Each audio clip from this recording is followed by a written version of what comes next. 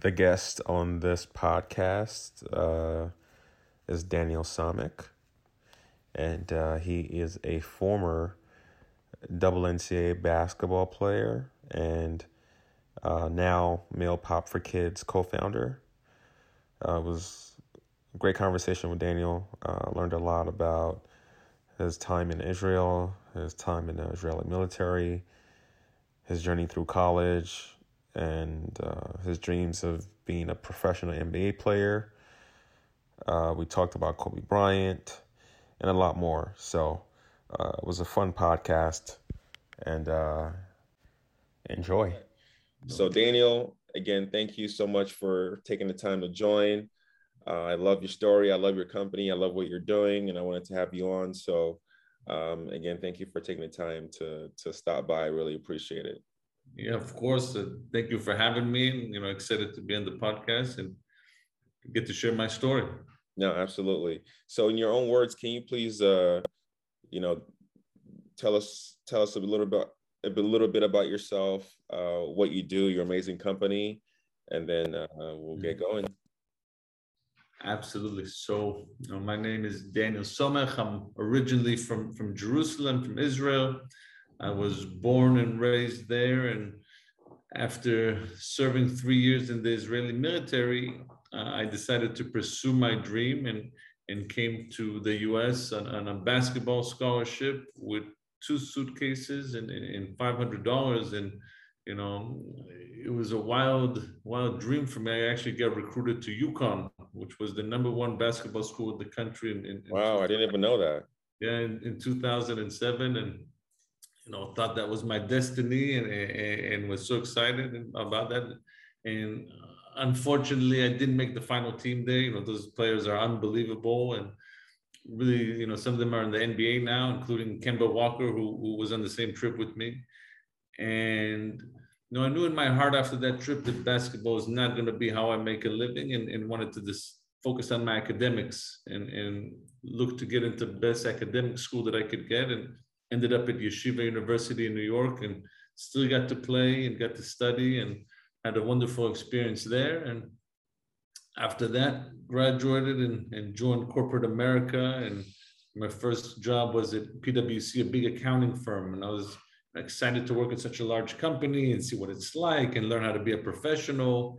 But I didn't love what I was doing. I was doing internal auditing and wasn't so passionate about it, and was looking for a different opportunity, and came across this great program at Thomson Reuters, something called the Business Graduate Program, which is a 2-year rotational program where you get to learn about different parts of the company. There was a lot of training and development, and it was a great way to meet other leaders from around the company. So for someone like myself who wasn't exactly sure what I wanted to do yet, that was a great way to experiment different types of roles, see what I like to do, what I'm good at, and learn from that. And ended up leading business development for Reuters.com, the consumer-facing news website. And that's a job I truly loved, is figuring out how to monetize the website, and a lot of different partnerships and ad techs, and learning about technologies and websites and how everything works together.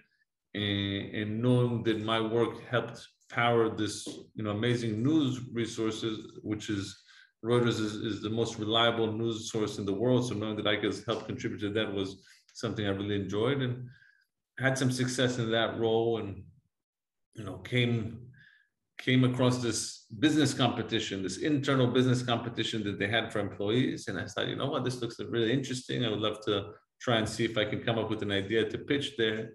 And came up with this idea for an application called Converge. And it started from a problem that I was personally having in such a huge organization. And I believe there's over 100,000 employees at the time. And the people on your team, the people around you, but there's so many people who you just pass every day, and for whatever reason, you just never say hello to them. You don't know them. And some of them were sitting a few rows down from me. And I just never got a chance to meet them. And I came to the conclusion that it's because a part of me didn't feel comfortable to just go to people and introduce myself. Everybody looked really busy with headphones and their faces down on the computer. And I came up with this idea: if the application could select employees to meet based on their skills and preferences and being from different departments, that would facilitate that introduction. Then it was synced with the employees' calendars, so we could find the best date and time to have those meetings, and it would just send the invitation for everybody to meet. And my thought was that everybody likes to be included and wants to participate, but nobody likes to initiate. So it was something which I truly enjoyed working on, and coming up with the idea and bringing it to life. And it was a huge challenge, right? I came up with this idea, I submitted it to the business competition, it got denied.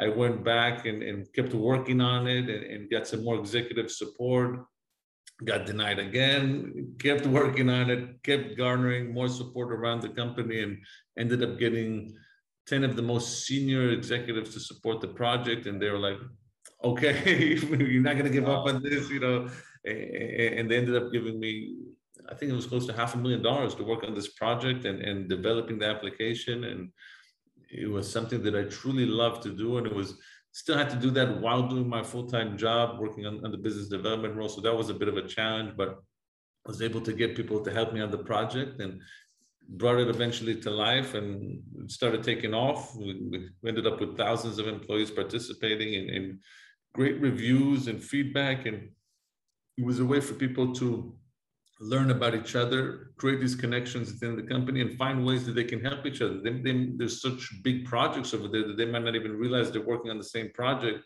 So a way to kind of close the gap and get people to understand how they can help.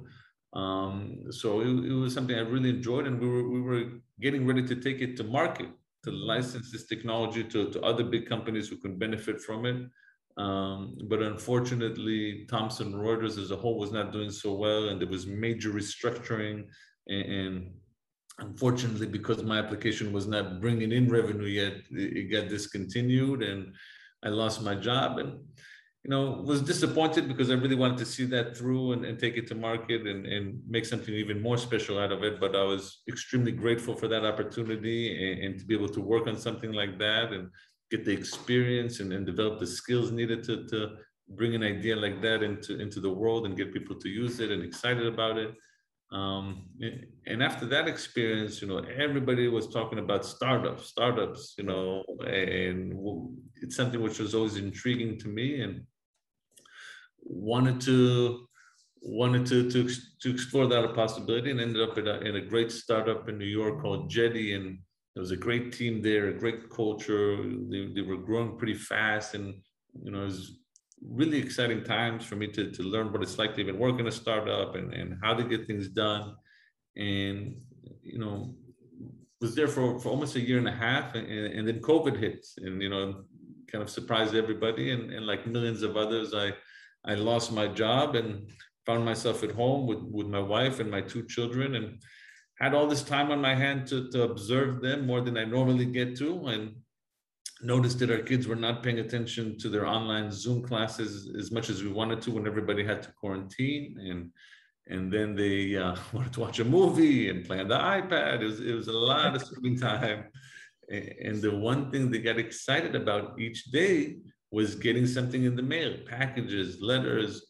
And they always had the same question to me of why aren't any of these letters addressed to us? And that kind of gave me an idea. If they have all this enthusiasm towards receiving the letters, maybe I can write my own letters to them, just to do something fun as a family, to have this bonding time with them and get them off the screens.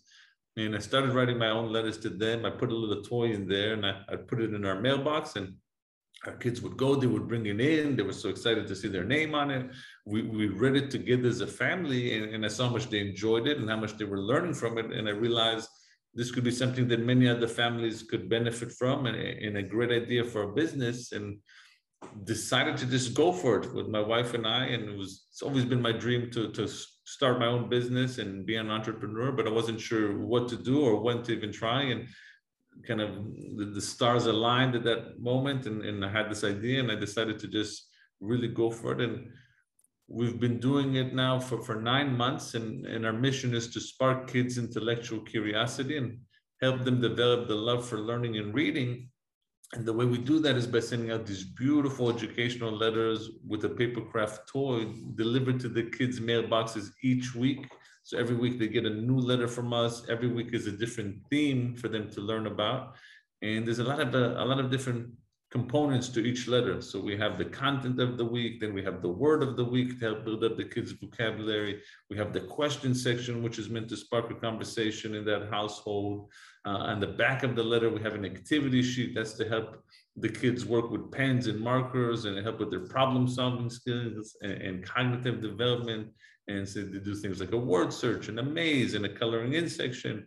And we also have an enrichment activity, which is another activity for the kids to do and prolong this experience. And then the papercraft toy comes in a card, they pop it out, they glue it together, and they get a new toy correlating to the theme they just learned about to take that learning experience into play and really try and create something special.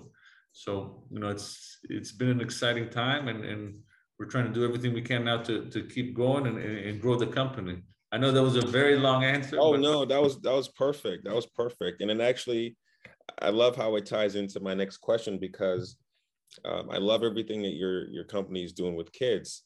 So for me, that begs the question: how did you grow up? Growing up for you as a kid in Israel, how was that experience like? Yeah, I had a great childhood. I grew up, I would say, in a middle class family, and grew up in a special area in Jerusalem with this big orchard behind where we lived in my house. And I spent a lot of my childhood outdoors in nature and just exploring there and playing with my friends. And a big part of my childhood was really off technology. I didn't even have an email address until I was 20 years old. I wouldn't go near computers. I spent a lot of time playing basketball, so mentioned that before, and just really enjoyed being outdoors, being with my friends, playing basketball, hanging out. And I think that's part of what helped me think of kind of this idea, and now an idea that's kind of low tech, off the screens. And something else with my childhood is, so I have learning disabilities. I'm dyslexic, so it was very hard for me to read and to learn how to read and write as a kid. And unfortunately, nobody could get me excited about even trying. It was always a battle to try to get me to practice and get me to do it. And when thinking about it now with my own kids and kids in general, is like, how can we make it so exciting for them? How can we make it so fun for them that it doesn't feel like a homework or an assignment or taking them away from playing or being with their friends? And that's all of that kind of came into fruition with developing MailPop and thinking about it.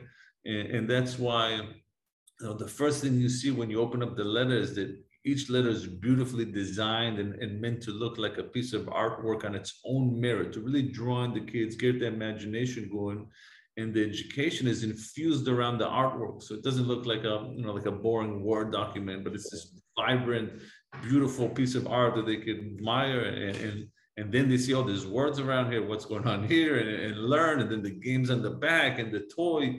And in the end of the day, they're learning a new theme or reinforcing what they already learned in school and doing it in a way that they're excited about, right? And they want to do it. And their name is on the letter. So it feels personal to them. And I think that's the real magic in what we're doing is not necessarily teaching kids how to learn or giving them the repetition, but there's that moment of delight when they get their letter and they see their name on it, and that element of surprise. What's going to be the theme?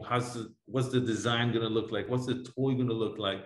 And keep them, engaged every week, that they're looking forward to this, to build those habits of learning and enjoying learning from a young age, and do it in a way that experts recommend, by holding a real piece of paper, working with pens and markers to do the activity sheet, creating the toys with their hands, and working on their fine motor skills and focus. So really to try to give them this full experience to do this fun activity, and at the end of the day, just really enjoy it. That's what it's all about. Sure. And I really love that, because I think it's clear we can all agree that, at least especially over the last few years, and especially during the pandemic, we're seeing a transition where technology is taking over kids' attention.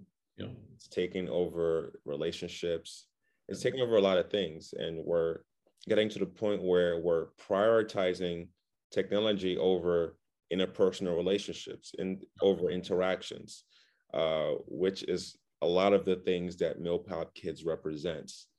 So I love that ideology of keeping or at least saving our kids from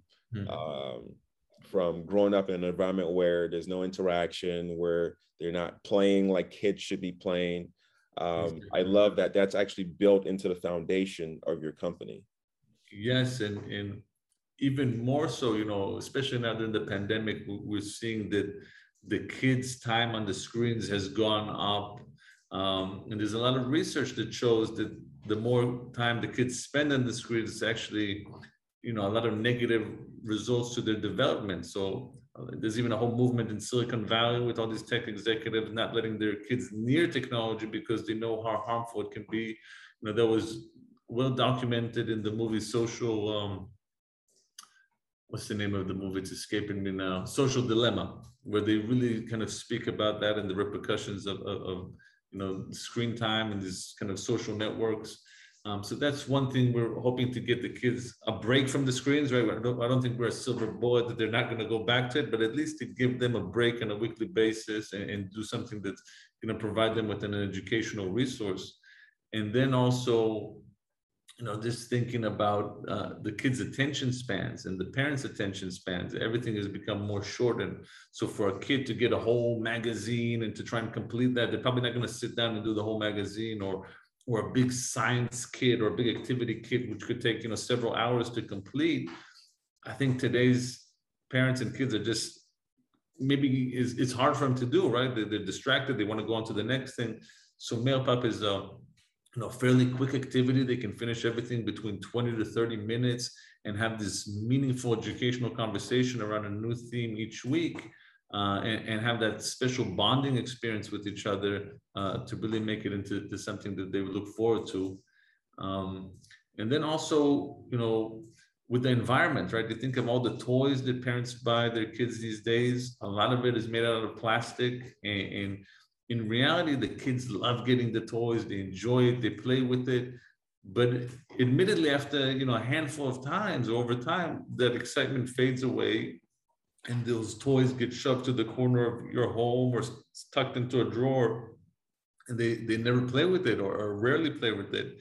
And it's not good for the parent's pocket. It's not good for the environment. And we believe we can do better. So, I'm proud to let you know that everything we do is made out of sustainable, recyclable materials.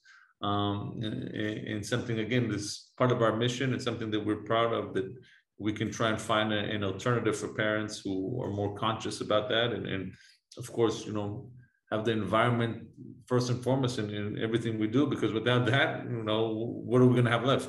Absolutely. No, absolutely. I love that. And then speaking of parents and kids, for you growing up, usually parents always like to instill, or they already have an idea of what they want their child to be. Right. So for you growing up, did your parents kind of want you to go the sports route? After, obviously you're an athlete, and you ended up going that route in college. So did your parents have an idea of what they wanted for you? Did you have an idea of what you wanted for yourself? Obviously now you're a businessman, so you've come a long way. So how was that time in your life? Yeah, so I was lucky that my parents always allowed me to kind of pursue my dreams. It's never like, I didn't have strict parenting that say, we want you to become this, and kind of driven to that. And none of my parents were athletes themselves. So it's something that I developed the love for, basketball on my own. And they always encouraged me to pursue what I love. And I think that's a big part of, what I am today, and molded me into the person I am today. And a lot of support that came along the way, right? They driving me to practices, filming tape, getting me ready, helping me with everything I needed for school, especially me being dyslexic. I needed tutoring and additional help, right? So I think they did as best as they can to help me create a future for myself, right? Where I could find success. And, me moving to New York was not an easy decision, leaving my parents, my family, my brother. But it just seemed like the right thing to do. It was an amazing opportunity. It was a way for me, even going to college was not something I was particularly considering. Even, in high school, I wasn't the best student. And I think my perspective changed a lot now as I matured and got older. When I was younger, I didn't realize how important school is, how important education is. It was always hard for me. So I never enjoyed it. And, it was tough. And I think, a big part of why I'm doing Male Papa now is I understand now how important it is. And I wish that a younger version of me did pay more attention, did care more, and did better in school, because I think it would have made things even, a little or much easier for me growing up. And I think that's a unique perspective that I bring to Male Papa, is from the kids' perspective, because we do have an educational advisor who reviews everything and makes sure it's engaging and age appropriate, and all the content is licensed through Encyclopedia Britannica Kids. And I'm happy to discuss that partnership and why that was so important to us. But I'm bringing the perspective of a kid who just really didn't enjoy learning, and how can we make it exciting for kids, right? So not just kids with learning disabilities, but for any kid. And I think that's a lot of the times where maybe traditional educators, they can't bring that perspective because they didn't go through that on their own, right? They excel academically. So I think that's part of why I was able, along with my wife, to come up with this and do it in such a unique way. Sure, absolutely. And then it's clear to me that you bring the Black Mamba mentality into your business, right? And I know that we talked about this a few weeks back, that Kobe was one of your favorite players. So can you kind of talk about how that how his mentality has impacted you, either as a person in business, even if it was your basketball career? Can you speak on one of the ways that that's impacted you? Because a lot of people respect Kobe, and everybody tries to kind of have that mentality. So for you, how would you say that was kind of instrumental? And this could be in any part of your life. It could be now or in the past. Yeah. So I'm glad you mentioned that, because Kobe was my idol growing up. I had posters of him all over my walls, and I had this big basketball dream, and just really admired. The first thing I admired was just the way he played, right? It was, very flashy, and it was, he was an amazing player, and the confidence that he exuded when he played, and the charisma that he had. And I think I was just drawn to him as like, wow, this is different than, the rest of the players, and a spectacular player, and just trying to emulate his moves. I would take my ball and watch, his videos and try to copy the dribbling and the shooting. And he helped me fall in love with the game, and really, something that I fell so in love with and enjoyed doing. So it never, to me, seemed like hard work playing basketball. Sometimes you look at it in retrospective, oh, how can you do all those practices and conditioning and weight training and nutrition? And for me, I just enjoyed it. And being on the court was freedom to me. It kind of came a little bit more natural to me. I had some, talent that I could develop over time. So, it's the one thing of me not being so well academically in the classroom, but on the court, I could beat everyone and dominate, and it's something which I truly, truly enjoyed. And then just learning more about Kobe over time, following his career, and how he conducts himself, the Mamba mentality, what that's all about, of really being the best version of yourself, and every day getting a little bit better, right? And that's something I strive in my personal life and in business, and that grit mentality. You see him when he gets injured, he doesn't show it, he plays through it. Or if he's sick, he doesn't play through it. Or if the teammates, something's going on there, he'll figure out how to get everybody on board and motivate them. And the grit, that toughness, I think is something which is so important, especially in today's world, because there's so many obstacles, there's so many challenges in people's life, and one setback can really affect you. So how can you learn how to deal with these setbacks and keep moving forward and learning from them, and trying to grow? So I love that about Kobe. I watched all of his interviews, I read all his books, all the documentaries. our basketball theme letter is actually dedicated to Kobe. I designed that one myself. We have unbelievable, amazing, designers who designed the letters, but that one, it was very important for me to really every detail on it, I do love it myself.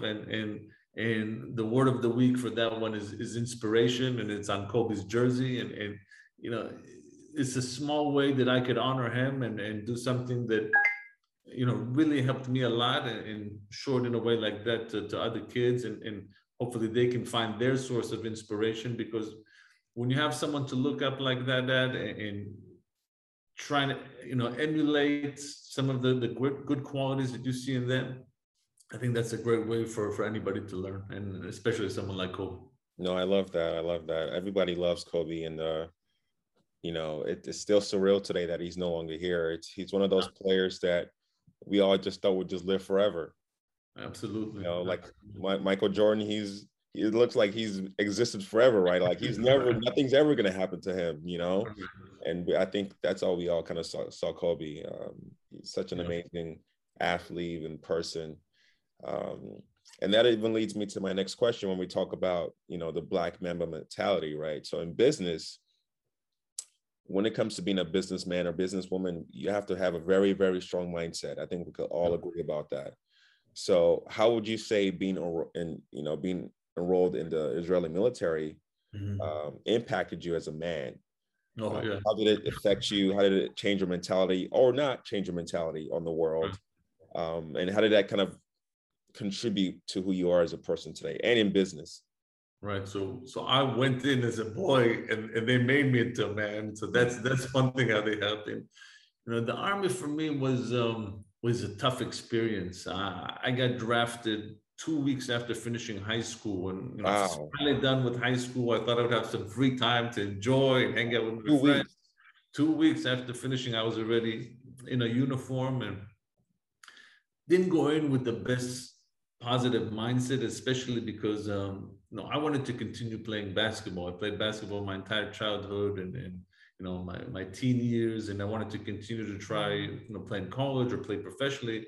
So I was looking for a role in the army that would allow me to continue to play, and that's not easy to get, and there's far and few between roles like that.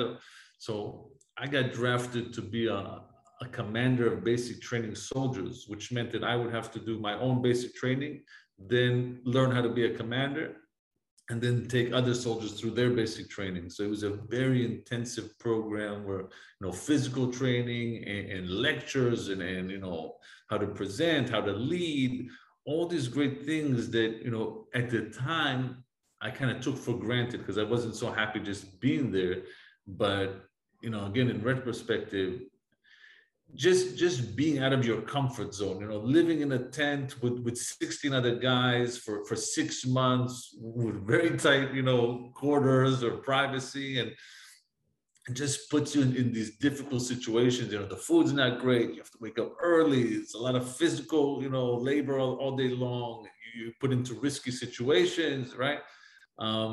So it made me tougher, and it made me appreciate the civilian life afterwards even more, being able to go and do whatever I want versus, you're on a tight schedule with the army. You have to follow all their commands and where to be and how to do things.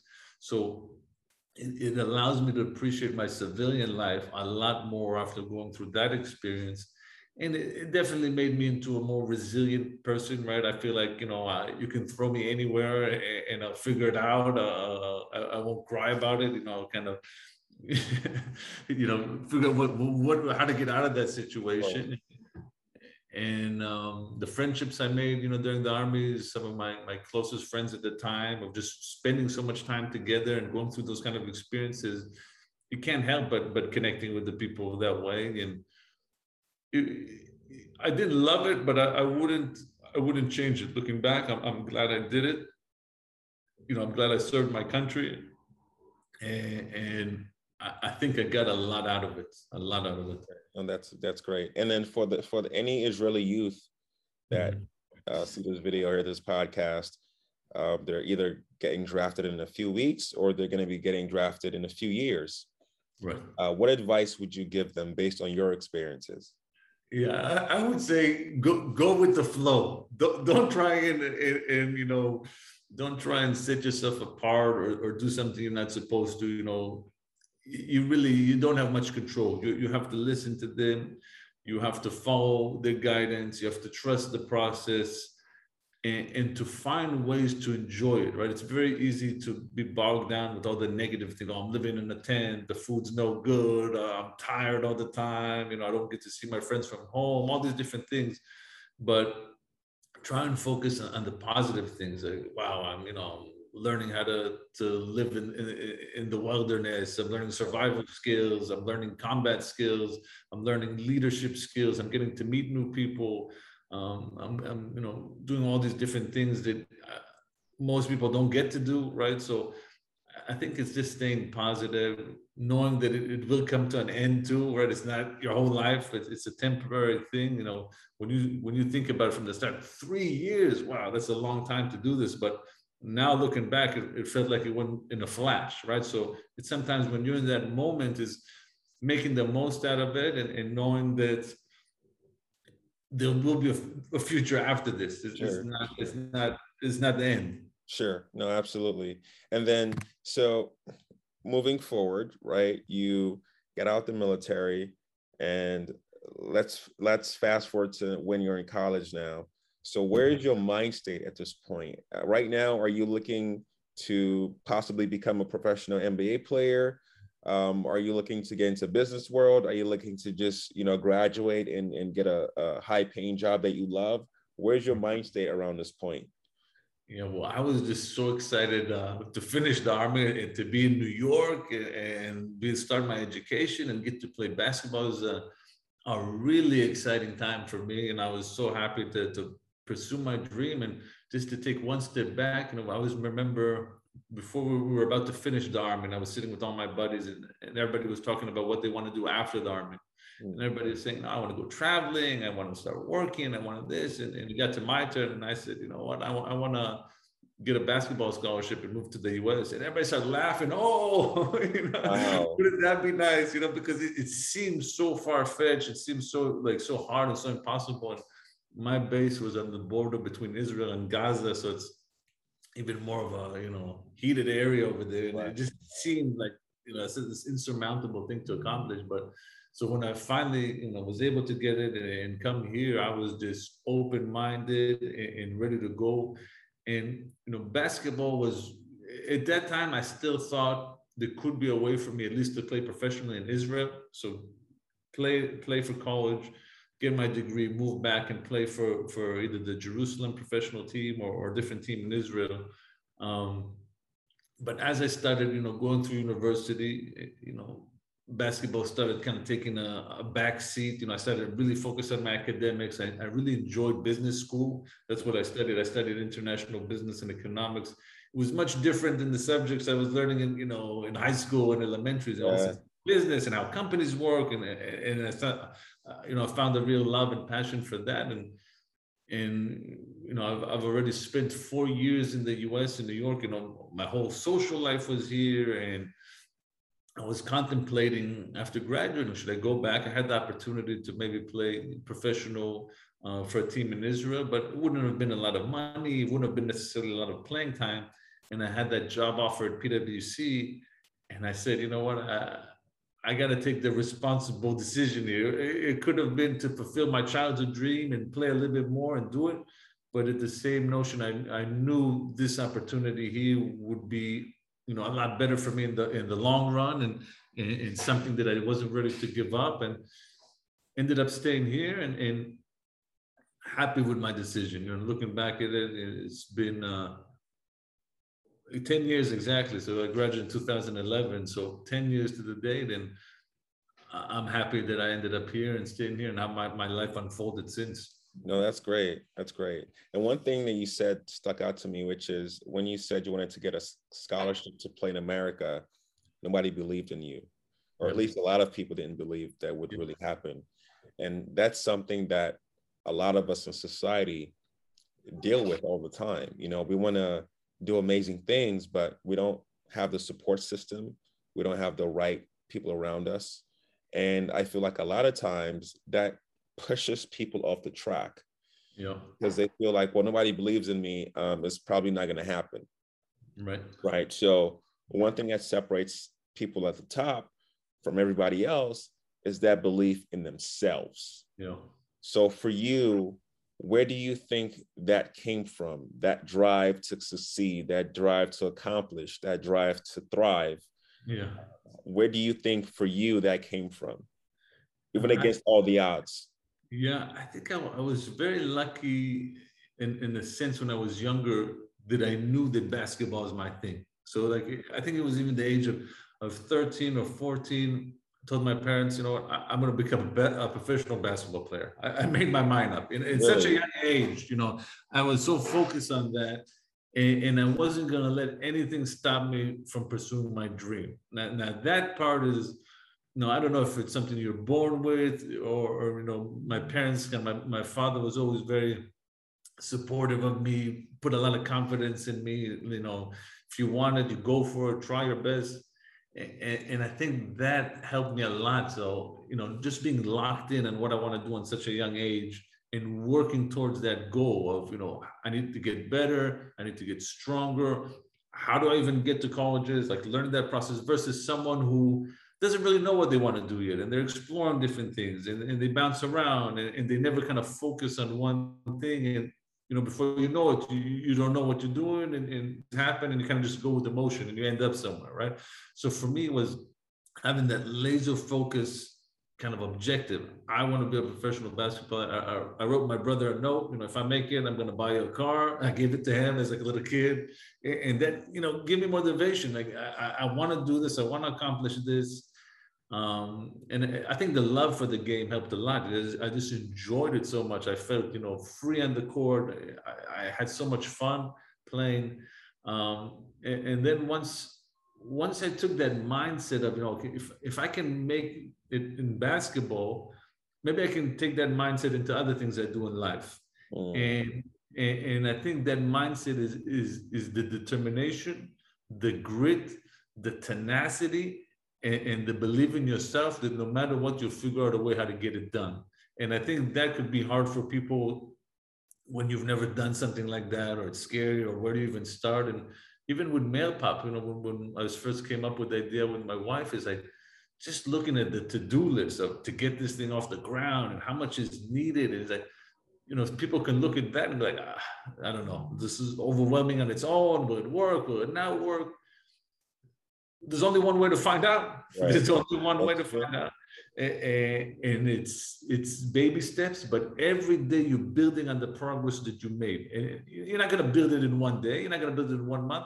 We're 9 months in and we're still not done, right? We're every day we're evolving, we're growing, we're getting better. And that's the mindset is, you know, first of all, that no matter what, you'll figure it out. It's I would say like problem solving skills is one of the biggest things everybody should kind of learn to do in life, and overcome these objections in their own mind of things that could stop them or why they should be doing it. And people like to think right towards the negative things. Oh, it's going to be too hard. It's going to be too much money. I don't have time for this. How can I possibly do it? I don't have the skills. You know, I'm a guy from Israel who moved here with $500 and dyslexic, and I figured it out, and I'm doing it right. We're not quite there yet, but we're at least chasing that dream, and we're trying to get it done. And that's part of what I hope I can, you know, inspire other people. Like if this guy can do it, you know, he speaks with an accent, you know, he's dyslexic. If he can do it, you know, why can't I do it? Why can't I?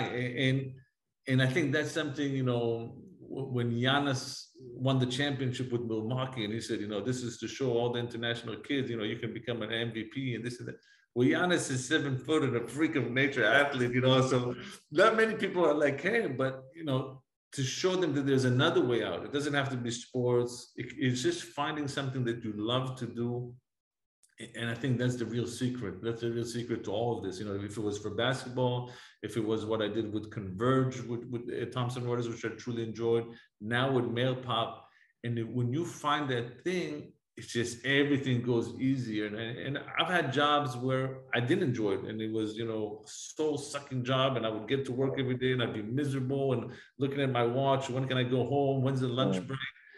And if you come in with that kind of attitude, you're not going to be able to be successful. You're not going to make it. So trying to find the things that you love is going to help you go a long way. And I used to hate when people say that to me. I used to go to lecture, you just have to find that thing that you love. You know? I said, yeah, well, I like to hang out on the beach and enjoy it. I make a job out of that, right? So it's being realistic with it. It's not just, you know, I love, but like, how can you turn it into something? And for me, I work on Mail Pop, you know, nonstop. But I enjoy it. I wake up every day excited to get to my computer, seeing what's the latest. What can we be doing better? How can we, you know, grow the company? And having that passion for something is really, you know, such an important thing. And I think one of, you know, the skills that I have is identifying these things that I like to do and chasing them, right? It's one thing to identify, but then to actually try and do something about it. And I think that's where a lot of people maybe put up their hands and like, okay, I would love to do that, but I don't even know how to get started, or, you know, this seems too risky. Right. And I've figured out these ways of, you know, just going forward and having that mindset that I'm going to try my best. I'm not going to stop until it's successful. Like even with basketball, you know, when I first started, I wasn't the best guy in my team. I barely got playing time. You know, I was just, you know, happy to be in the practice. And over time, you get better and better, and you keep working. And people start giving up. You know, they said they didn't see a future for themselves, even though they were great players, and they kind of gave up and quit. And I just kept sticking with it, and it ended up in, you know, in a basketball scholarship. And same thing with Mail Pop. Now I'm just at it all day long, trying to figure out, trying to get better at it. And I think eventually we'll get there. I think we will. And I'm excited for that day, because a big part of it is giving back as well. And you know, part of what we're doing here is inspiring someone who listens to this and say, you know what, I can do it too. And that should be, you know, what Kobe did for me. And if I could do it for one person, even, you know, I think that'd be incredible. That inspiration, that belief in yourself, that willingness to go for it, to dream big. So I'm excited for the future and see what we can do with it. I love the response you just gave, especially when it ties into perseverance, because it's something that I feel like a lot of people lack. We live in a society now where we need that quick hit, right? We need to see quick results. Yep. Even on YouTube, if you think about it, you're watching a YouTube video, you come across a 10-minute video, like, no, that's 10 minutes. That's no matter how much value it seems to have, like, I don't have 10 minutes. You go watch a video that has like 2 minutes or like 30 seconds. Right. We're being conditioned to have a shorter attention span. Yep. And I think that ties into perseverance as well, because now it's hard for a lot of people to persevere through the difficult times. Yeah. You can even talk about Kobe and the Black Mamba mentality. Kobe used to talk about all the time, even Jordan as well. They used to talk about the fact that there's so much time that they put into work behind the scenes, right, persevering after the game, going back to the practice court, putting the work, shooting basketballs, doing drills that you don't see. And I think that speaks to perseverance, like you just said, persevering through the hard times. Mm-hmm. Like the saying goes, slow and steady wins the race. Right. And I think you're a great example of that. You know, persevering through the military, persevering through hardships in college, persevering through your basketball career, persevering through your current business. I think it's something that we can all learn from. Mm-hmm. And I love that you touched on that. So thank you. I really appreciate that. Of course. And then you mentioned something earlier too that also stuck out to me, which is, you know, the 9-to-5 life, and how for a lot of people, myself included, I found myself in these shoes a couple of years ago, where you're just going to work, it's sucking your soul, you're not happy. Sometimes you're making a lot of money and you're still not happy. So for you, my question is, pre-pandemic, you're currently a business owner. Was it already something that was building in the back of your mind? Like, you know what, I need to start a business. I don't know what it is right now, but I'm a businessman at heart. And eventually I'm going to own a business. Was this something that was already in the back of your mind?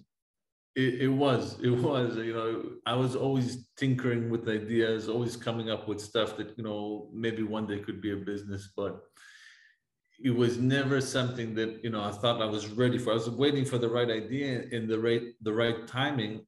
And I don't think I would have been able to do any of this if I didn't do my prior jobs. The experience at PwC, the experience at Thomson Reuters, founding my own application, working at a startup like Jetty. That gave me the foundation, the tools, all the people that I've met along the way, all the training sessions, all the experience that gave me. And I'm the kind of person who always seeks out learning opportunities, seeks out to meet people. The whole application was about connecting people because I wanted to meet people, in a way that I maybe couldn't have done by myself or any other way. So I think that's a big part of it is these experiences that you have along the way. You can't just expect that you're going to necessarily be ready. And it's different for every person, right? Some people, I know there's people who didn't even finish high school and they're very successful business people and they have amazing businesses. So it's really each person and where they think, they can make that move if they want to make it. For me, is like, I don't think I could have done any of this without this prior experience that I've had.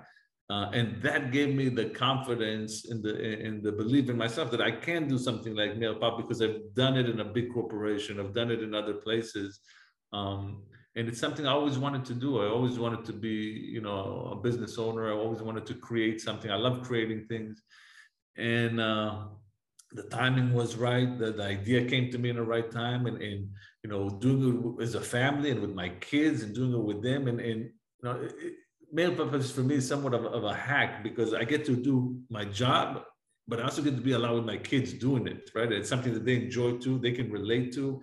And it's a way for me to bond with them. And during the working hours, I can show them the materials, show them the toys, we can do it together. We can, ask them for their feedback, So it's been a blessing in that way as well that I get to share it with them. And the inspiration behind it, right? I wouldn't have come up with this idea without them. I did it for them to start.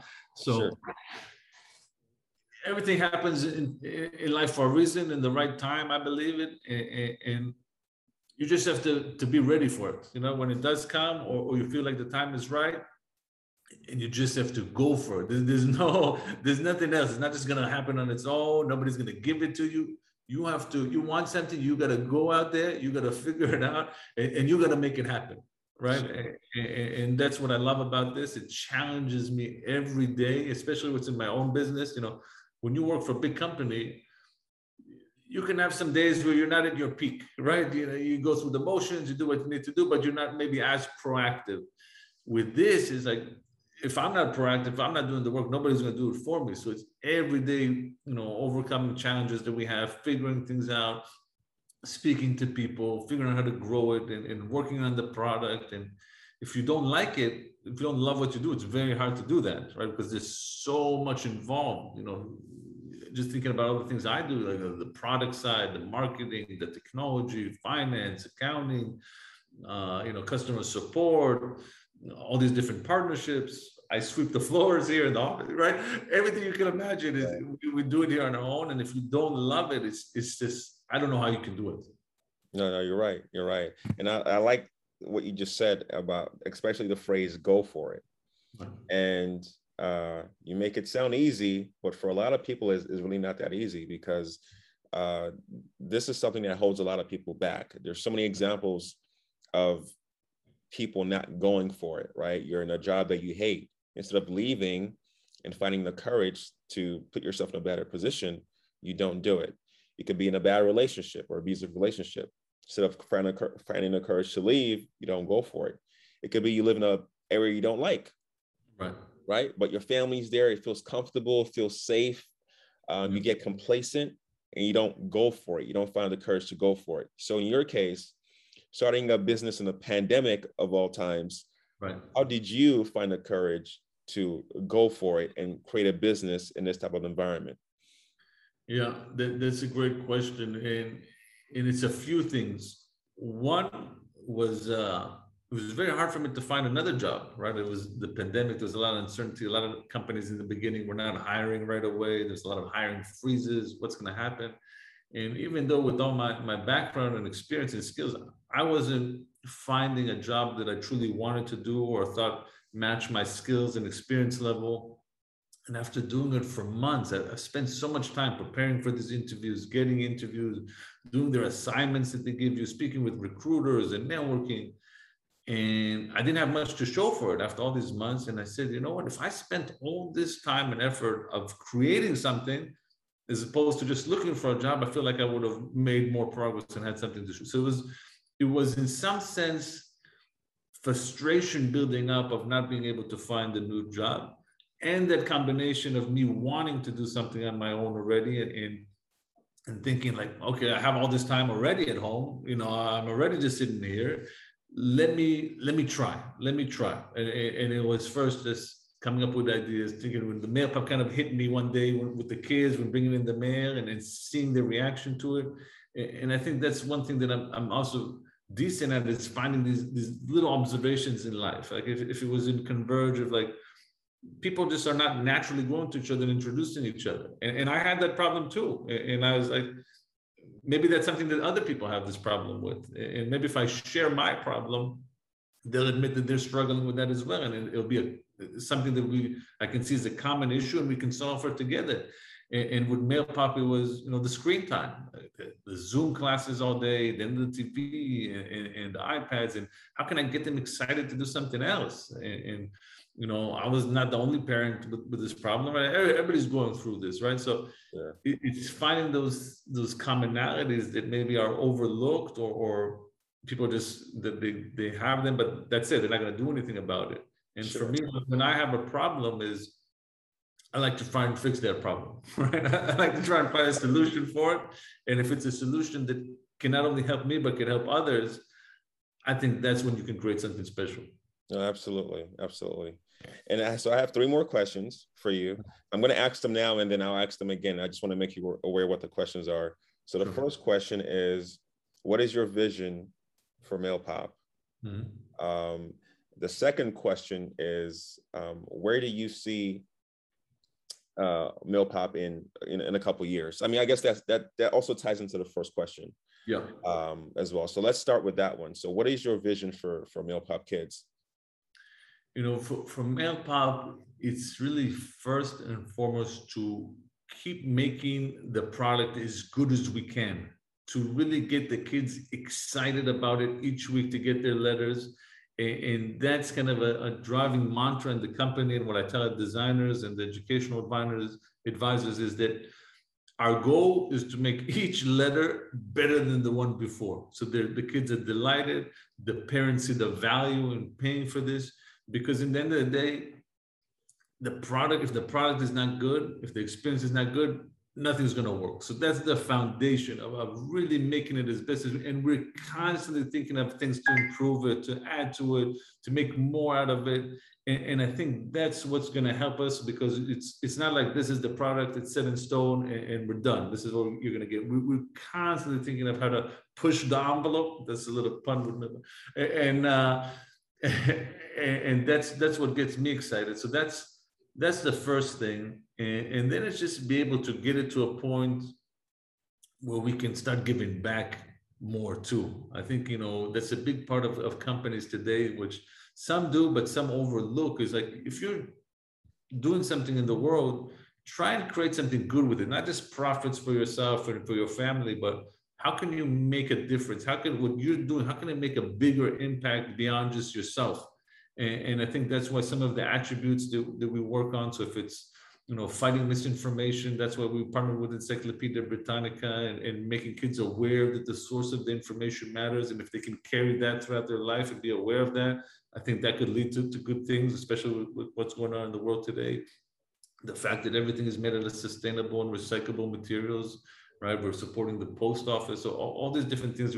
We donate a lot of letters to organizations supporting kids. And that's something I'm really proud of. And seeing how happy it makes the kids is to me the biggest motivation. And when I talk about MailPop and I present it, there's one slide where we get to a point where it's kid tested, kid approved, and it's the pictures with all the kids holding their letters and smiling. And I always tell people that is my favorite part of my job. That is what I enjoy the most, is seeing the kids' reactions, seeing their smiles, the feedback from the parents. and knowing that the letters are doing something to help and creating a positive impact in the world.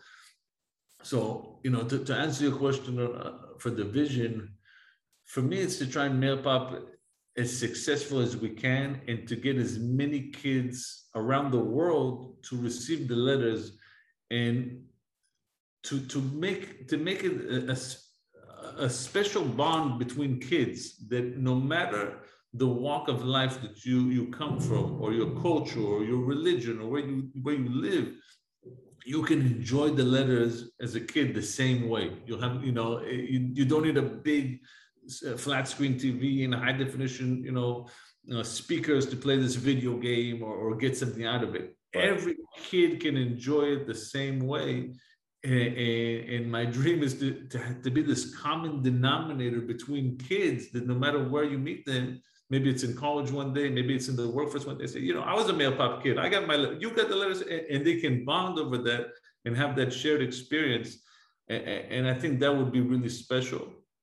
And of course, trying to work with foundations that can help us send Male Pop letters for free for kids. And I can't think of anything more important than kids' academics and getting them to fall in love with learning and reading, because that will set the tone for the rest of their life. The better they are at it, the more they enjoy it, the more they learn, the more they know, they're going to have better outcomes. So if the letters can impact the kids in such a positive way at a young age, and that can carry throughout their life and hopefully help them become successful or get them to where they want to be, I can't think of anything more important, anything more meaningful to me that I can do with my time. Sure. We can do a lot of things with that. For me, this is what motivates me. Is that if the letters can help in that kind of way, and the letters will live on forever, and that could be something that I would be extraordinarily proud of. And going back to Kobe and how he motivated me, he said his biggest way of how he measures his own success is how his impact then motivated other people to pursue their dreams or to fulfill their life or do whatever they want to do. And that's the same thing for me, is like, if my letters or my story can inspire even one other person to do something special, to take that first step, to pursue their dream, and ultimately to help, what else are we here for? What else are we here? Sure. That's the way I look at it. No, I love it. I love it. And I love you just actually touched on the inspiration, because that leads me to my second to last question, which is, there are a lot of business owners right now, or future business owners, that are scared for whatever reason, maybe scared of failure, or like I said, whatever reason, they're scared to start their own business, to take that leap. Maybe they have kids, maybe they have money to support, maybe they're worried they can't pay their bills, or they might fail. What is your advice to people in that situation right now that are listening to this, seeing what you've done? You didn't make any excuses. You did have a wife, you did have a kid, you did have kids, excuse me, and you still went on to start your own business and are laying the steps that are going to make you successful in your business. So what advice would you give to people that are looking to be in your position right now? I would say, to start, that there's never going to be a perfect time. There's never going to be a perfect starting point or an opportunity where just everything aligns and you can do it, right? There's going to be some risk involved. There's going to be some sacrifices that you have to make. If it's, the way you spend your money, maybe you be a little bit more conservative so you can do something like this. You can figure out ways to lower the cost, and it's just, for me, it was also, I don't want to look back at this one day when I'm, old guy, hopefully one day, and be like, I never quite went for it. I just went through the motions. I went through my life, but I didn't do what I wanted to do, or I didn't accomplish what I wanted, or I didn't do what I believe I was meant to be doing. And for me, it's like, I don't want to have that regret one day. It's like, I'm going to do this now. And the worst case thing that can happen, the worst case is it fails, right? And that would be a shame. It would be terrible, right? I would lose some money, I would lose my time working on this, but I don't see it like that. I see it as, no matter what happens with Male Pop, I've already gotten, personally, I've gotten so much out of it. I know it's helped already so many kids. And you know, I joke all the time that, you know, worst case is just an investment in my kids' education, because they get to do all this. They're learning the letters, and hopefully they will get, and just like you say, for your kids' college and this and that. So it's just, there's no easy decision. It's not gonna just be, black and white. You wake up, you want to do it one day. I would say it also takes a lot of planning. It's not like I just woke up one day and said, I'm going for it, and that's it. I started thinking about it more, doing the research. Can I do it? Do I have enough money to do it? What would I even need to do to get started? So it doesn't have to be this one jump from your regular situation to try and do something special. You can kind of take these baby steps. You can ease into it and try and create this vision for yourself of, okay, what do I need to do? Is this something I'm actually capable of doing? Is this something I want to do? Like, even if it's successful, do I want to be there? Do I want to do that? And once you start answering some of those questions, I think the decision becomes easier. And a big part of this is, especially as a solo or a husband and wife kind of team, is you have to be very good at proactively figuring out the next steps. There's a lot of people who will give you, here's the guide of how to start your own business. Here's that. But even you have to find that guide, and you have to figure out who to speak with. And you have to be very proactive. You have to start feeling more comfortable with putting yourself out there, right? It could be scary putting out, this is my idea, this is my business, and how people are going to receive it, what they're going to think about me and the company. And that was something which I was, admittedly in the past a little bit more conscientious about. I don't know if I want to put myself out there like that. I don't know if I'm ready to speak with people and share everything. And now I'm more comfortable in my own skin, and I'm in love with MailPop. I'm in love with the idea of it. I'm in love with what it represents, and I can't stop talking about it. I think about it all day long, and I truly love it. It comes back to that, right? If you love it, you'll figure it out, right? And you'll find a way to make it successful. And I think for me, it's just not giving up. Just keep figuring out how to keep going, and eventually we'll hopefully have a breakthrough, and we'll kind of be able to share this on a wider platform, and just like we're doing today. And that's why I'm so grateful to you and what you're doing, and to find people like myself and help share their stories, because it's hard, right? It's hard. The biggest challenge is to get the word out and to get people to try it and to learn about you. As you discussed before, the attention spans are so short. People are, boggled with a million different things they're doing. They're already bombarded by so many ads and emails all day long. Right. So to take the time like this, someone like yourself, and allow me to share my story and help me get it out, I'm forever grateful for you. I'm proud of all the work that you're doing, and I'm excited to see, everything that's going to come your way as well. No, absolutely. I appreciate that. And that's a beautiful segue to my next question, which is, how can people support you? Either people that listen now, people that listen in the future, how can they support MailPop Kids? And if they want to get in contact with you, I know you're the big boss, you're the big CEO, so I don't know if they can reach you, but at the least, how can they support your business? Yeah, no, I appreciate that. For us, it's just buying a MailPop plan. We have 4 different plans that really fits any budget, and we're just excited for people to try it, right? Try it, do it with your kids. We hope you'll love it as much as we do. And if you can't buy it right now, if you're not ready to try it, share it with someone, right? Talk about it.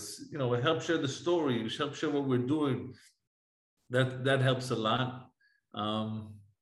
And I'm just excited for the future, and grateful again for this opportunity, and to see, I'd love to stay in touch and do this in the future and see where we are. Sure, absolutely. Absolutely. You have my platform. You have an open invitation. And if people could reach out to me anytime they want, I'm a big believer in reaching out to people. I cold call people all the time, and that's something I picked up from Kobe as well. He used to watch interviews talk about, he just reach out to random people and want to pick their brain and learn from them. And I'm the same way. I reach out to tens of people all day long of just trying to get in front of them, get a call with them, understand how they did things, how they got their business to a certain level. So you can find me on LinkedIn. You can email me at daniel@mailpopkids.com.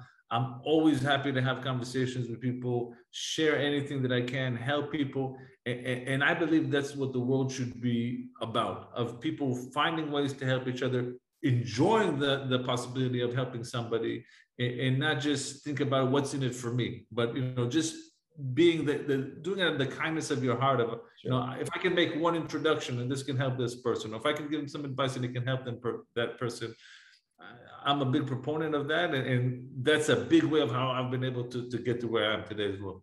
100%. And forgive me if I missed this, but I don't think you mentioned the Mail Pop Kids website. So can you please share that? So the website is mailpopkids.com. And again, you can learn more about this, what we do, and how we offer the plans, and just excited for people to learn more and try it and do something special with their kids. I think it all comes down to that meaningful bonding time with the children, getting them excited about learning and reading, doing it on a weekly basis, which I think is important, and just creating this special bonding time between the parents and the kids. That's what gets me excited. Sure. And then you also mentioned that you're accessible on LinkedIn. So it's Daniel, Daniel Somich, Somech, correct? That's right. Yeah. Just want to make sure anybody can find you if they want to. Yeah, please do. Please do. I would love to connect and help anyone I can. Okay, perfect. Well, Daniel, again, thank you so much for taking the time out of your busy day to join us here. Is there anything else that you wanted to say? I just want to thank you again for having me, and I truly enjoyed our conversation, and thank you for the time. It's something which I don't take for granted, and I'm excited for people to hear this story and hopefully help them in any way that it can, and inspire people, and that's what it's all about. Absolutely. And again, like I said earlier, you have an open platform here with us. I'd love to have you on when you have things to share and things you want to talk about. You have an open invitation. So thank you, Daniel. I really appreciate it. I appreciate it. Thank you, Michael. Thank you so much. Until next time.